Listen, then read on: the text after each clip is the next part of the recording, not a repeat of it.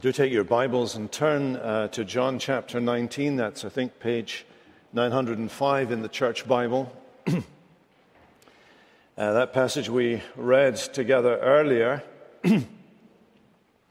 Whenever you come, perhaps you're not familiar with the Bible or with the study of the Bible, but one of the ways that we ascertain what the main theme of a passage is to look at words that recur again and again within the passage. And if you could begin at verse 16, it soon becomes very clear what the theme of this section is.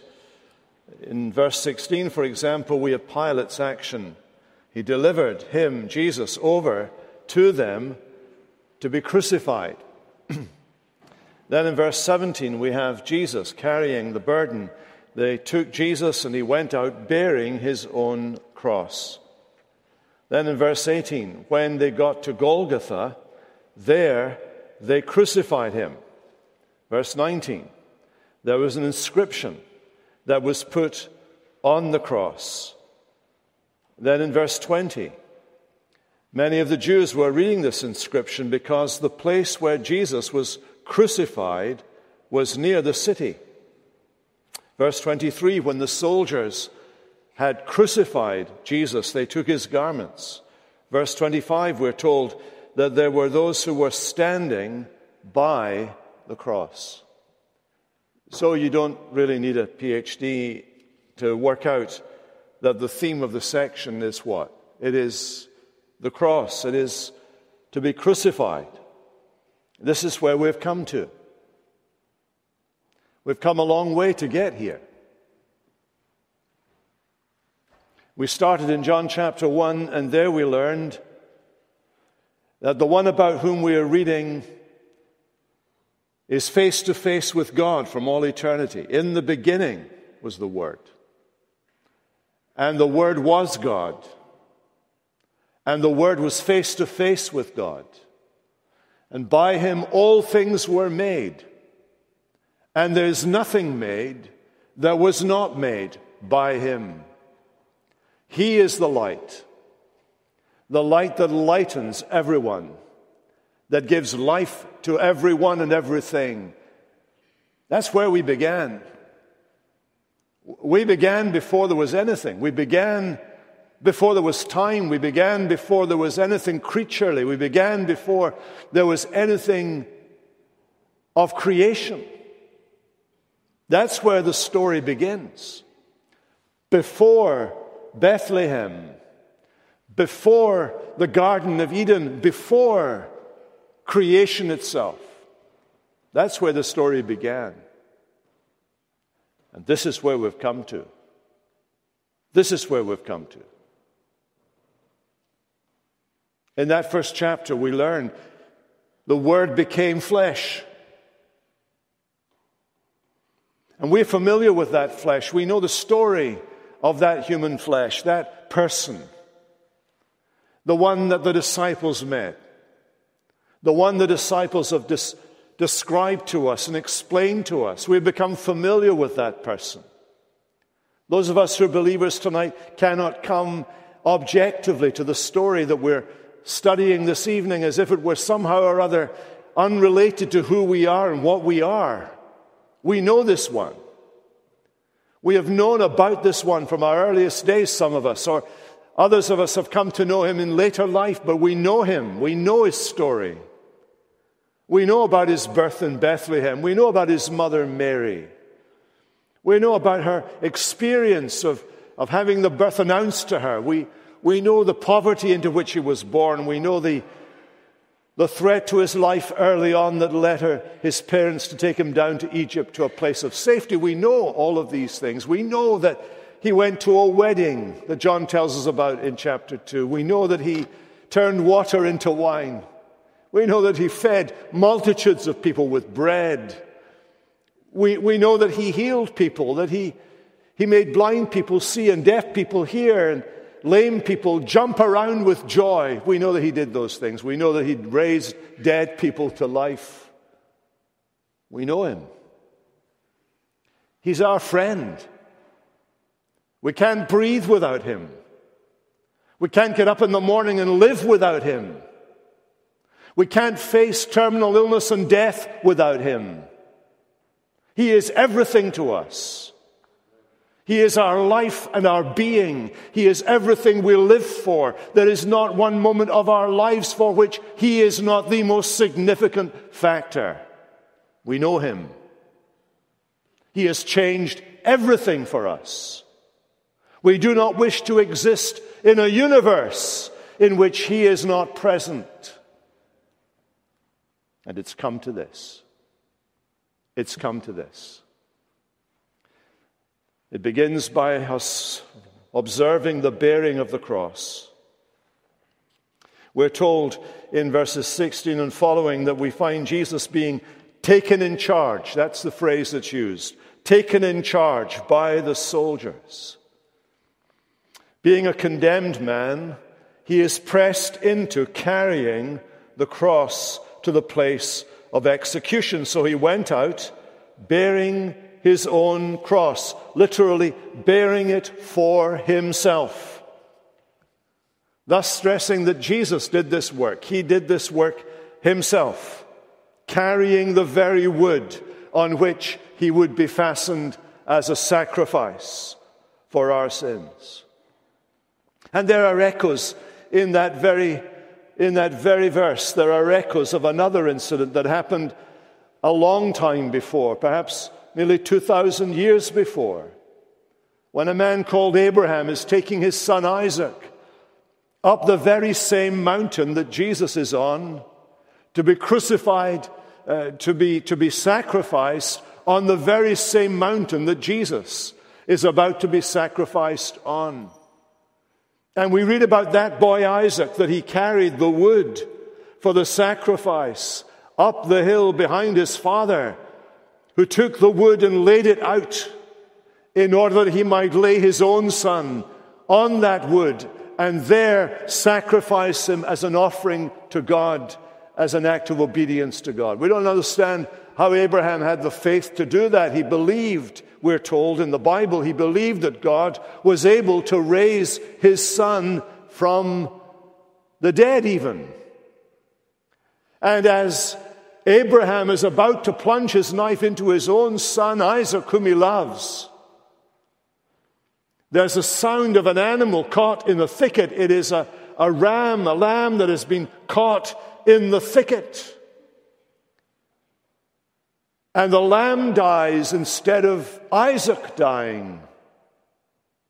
And ever since the beginning of John's Gospel, we've had identified that Jesus is the Lamb of God who takes away the sin of the world. And it's come to this, bearing his cross. He himself, only he can accomplish this sacrifice. Only he can go to the cross on our behalf. And the thought that comes to mind is that the God who spared Abraham's son will not spare his only son. Bearing the cross. Then the focus changes, and we look at the one on the cross. There they crucified him when they came to the place of the skull. Two things happen on the cross. First of all, on the cross, Jesus was crucified. Look at verse 18. John describes the horror that was crucifixion in one single word. There they crucified him. Crosses were, of course, familiar to the people of John's day. They came in various forms. Sometimes a tree with Y-shaped branches were used. Sometimes a great stake in the ground to which the victim was pinned.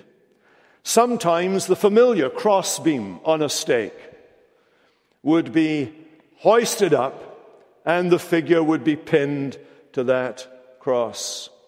They were fastened to the cross either with ropes or with nails. Their feet were just off the ground, not necessarily very high, as often we picture when we think of the cross of Jesus. His feet would be quite close to the ground. He would be within talking distance, just above the heads of those who are standing by. It would be very easy for the soldiers to hand up on some hyssop, some water for his lips, to enable him to speak. He was kept there by a horn projecting that took the weight of the body to prevent the flesh from tearing. It was a terrible death.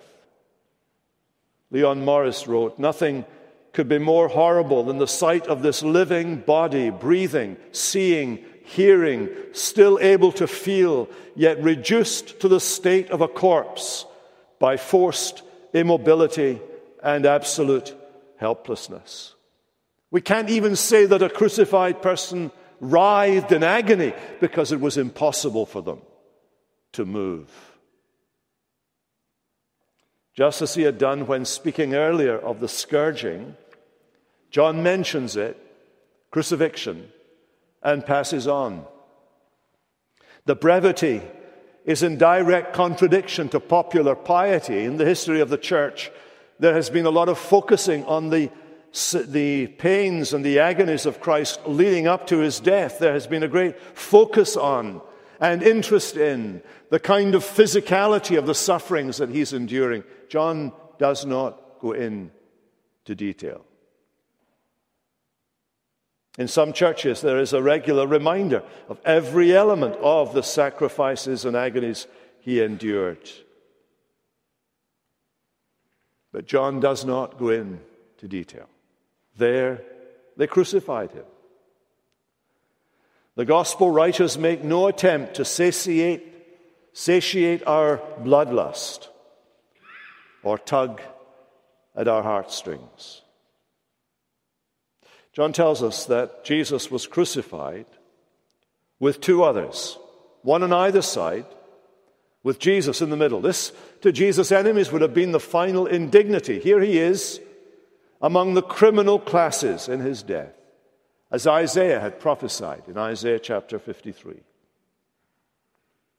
But for John and for us, Jesus crucified between the criminals, even though he was innocent, even though he was sinless, is to us the greatest joy and our greatest treasure.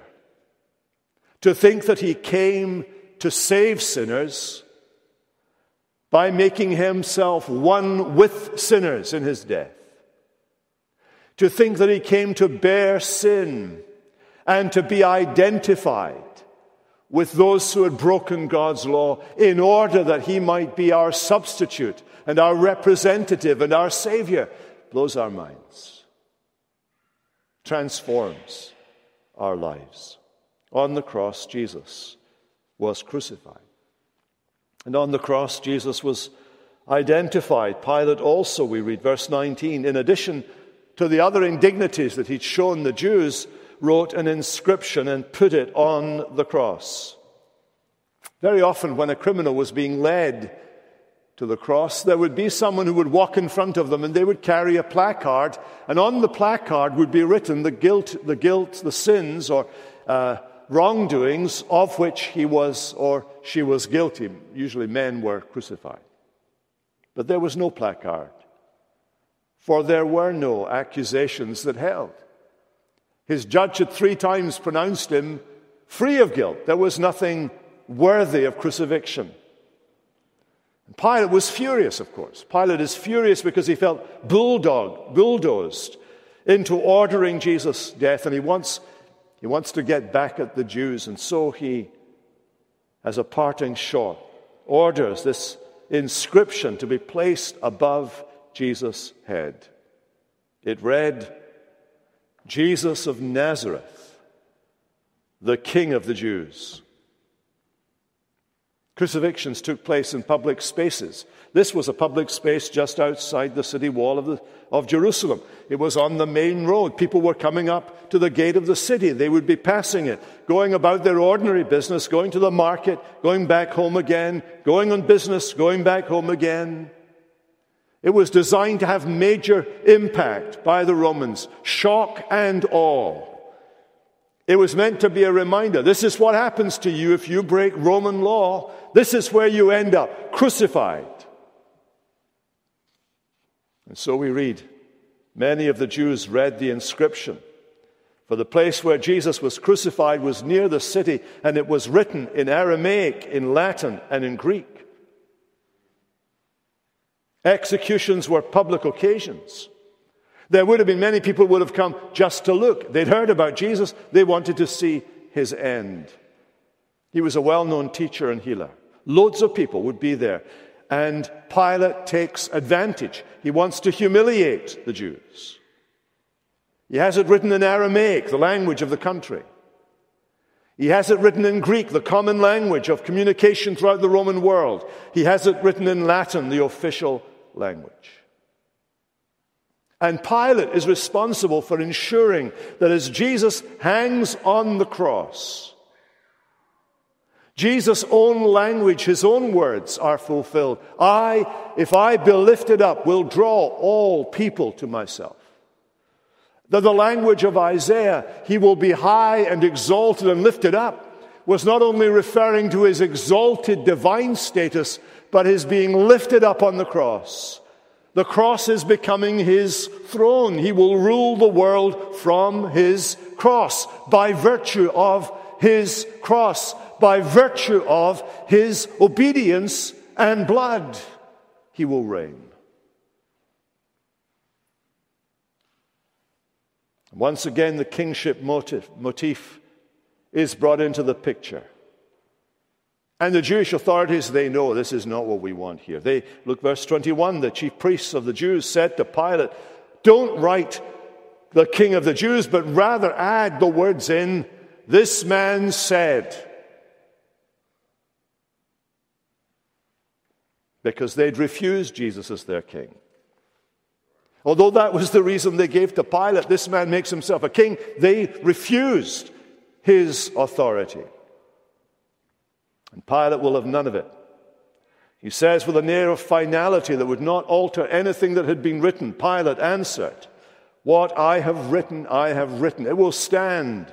What Pilate didn't know is it was going to stand for all time. Jesus of Nazareth, the King of the Jews. Now, neither Pilate nor the Jews believed that Jesus was king.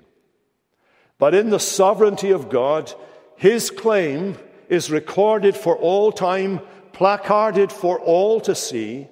Another example of God using sinful people to achieve his purpose. In fact, as we see Jesus on the cross, we know him to be King of Kings and Lord of Lords. We know that at the name of Jesus, every knee shall bow and every tongue shall confess that Jesus is Lord, to the glory of God the Father. Bearing the cross, on the cross. And thirdly, near the cross. The focus changes. The camera pans out. We look at those who are standing nearby, looking upwards at the victim on the cross. Near the cross, there were some soldiers gambling. We read this, when the soldiers had crucified Jesus, they took his garments and divided them into 4 parts, 1 part for each soldier. Also his tunic. But his tunic was seamless, woven in one piece from top to bottom, so that they said to one another, let us not tear it, but cast lots for it to see whose it shall be. This was to fulfill the scripture which says, quote, they divided my garments among them, and for my clothing they cast lots. So the soldiers did these things.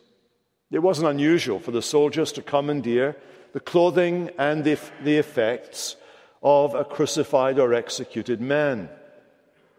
These would have included an outer garment, an undergarment, a loincloth, a belt, sandals. And the soldiers on duty, apparently 4 of them that day, cast lots to determine which item belonged to which soldier.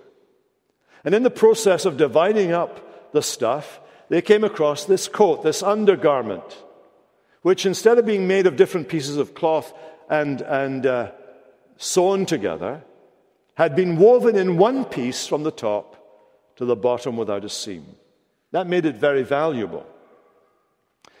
Josephus, the Jewish historian, tells us that the high priest's coat, same word, was of this type, woven in one piece. Could be that John recognized that there was some importance to that, and that's why he reports this fact that takes place. He says that may be significant because he's already emphasized or introduced us to the idea of Jesus as the high priest who offers the sacrifice for himself, of himself. But John notices as he reflects on this that this fulfills some words in Psalm 22. John does not tell us why he thought of Psalm 22, but the other gospel writers, John is familiar with what they've written, they tell us why. It is because Jesus cried out on the cross, my God, why have you forsaken me?" That's the very first verse of that psalm. And very often in the Bible, if not uniformly in the Bible, where a part of a scripture is cited, we are meant to go and look at the rest of it. And so Jesus is saying from the cross, you want my perspective on what's going on here?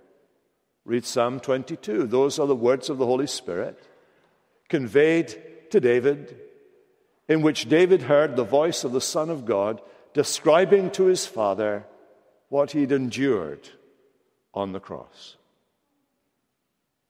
Part of that psalm says this: dogs encompass me, Gentiles.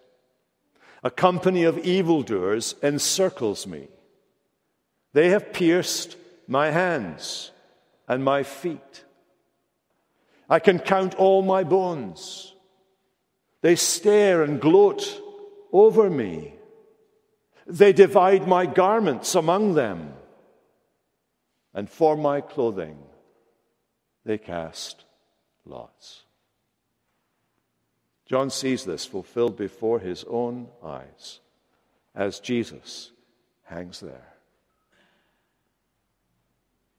This detailed description in Psalm 22, given by the psalmist through the Holy Spirit, is a wonderful confirmation of the mastery and wonders of God, whose will was accomplished in every detail. It was because of God's decree that these people acted as they did, of their own free will. But because of the decree of God, near the cross there were soldiers gambling.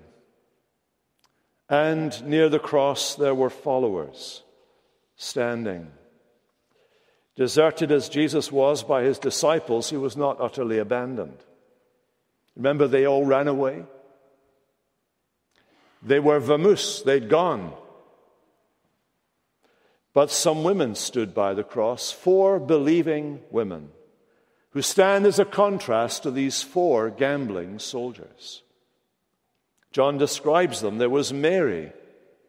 The Lord's mother was there, though she's unnamed. John is the only gospel writer who mentions the presence of Jesus' mother at the cross. But John typically does not mention the names either of himself or of his family. And in this case, he does not mention Mary's name. Mary's sister is there. We know her name is likely Salome, who was the mother of James and John.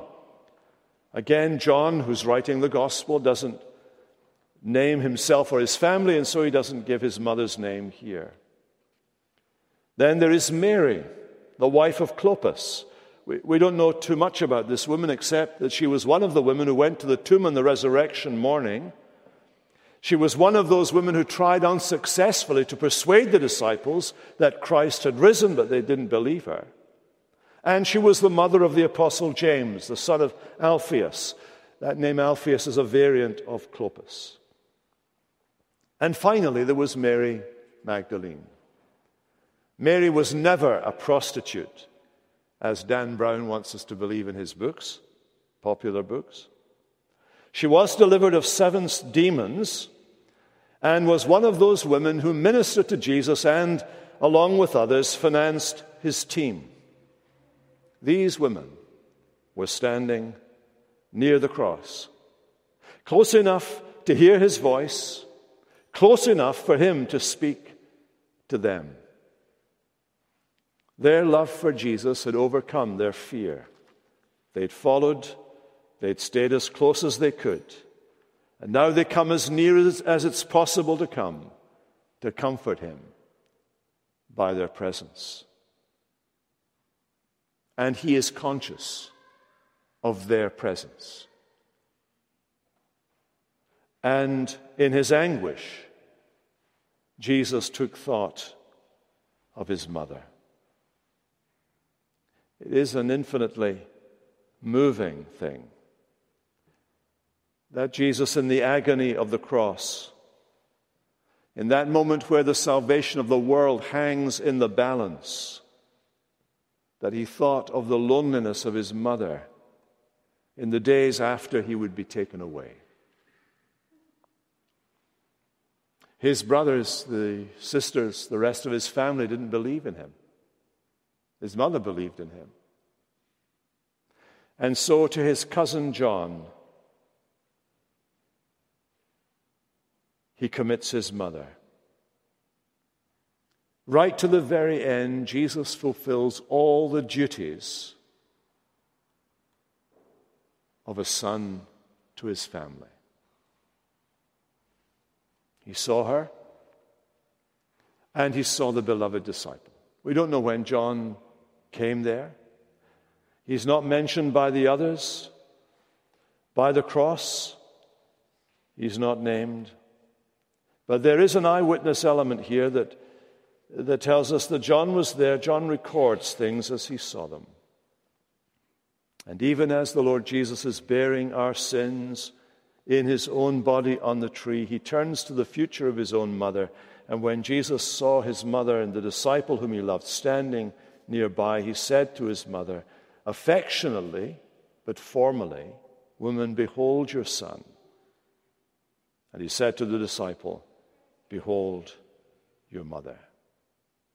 He was doing 2 things there, caring for her and drawing a line. She had given birth to him. She had carried him for 9 months. She had cared for him all her life. But as he had done at the beginning of his public ministry, so here, he is reminding her and he's reminding us that Mary, the mother of our Lord, has to be a believer too, has to trust in him too, needs his salvation and his care too. And he commits her into the hands of one who knows him and loves him and cares for him and therefore will protect her and encourage her in her love for him as a believer in the coming days. It's come to this. Jesus on the cross. That's where we end this evening. We leave him there for a moment. We'll return to this. But we can't think about this without realizing why he's there. It was my sin put him there. Your sin put him there. He's come into the world to go to that cross for us. That's what it's always been about. He'd been trying to tell his disciples that from the very beginning. He tried to hammer it into their heads. This is what it was always about. Bearing sin and scoffing rude In my place, condemned, he stood. Sealed my pardon with his blood. Hallelujah. What a Savior. Let's pray. Father, this evening we pray that you would take these precious moments that we've been reflecting on our Lord. Dreadful for those people, his mother, we can't even begin to imagine the agony in that mother's heart. She'd been told, a sword will pierce your side also. And there by the cross, the nails in his hands and feet had pierced her through.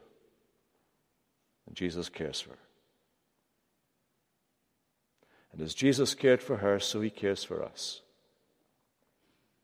He is there because he loved us to the end.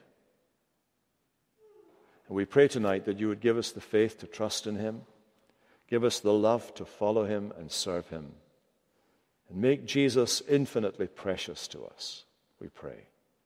In his strong name, amen.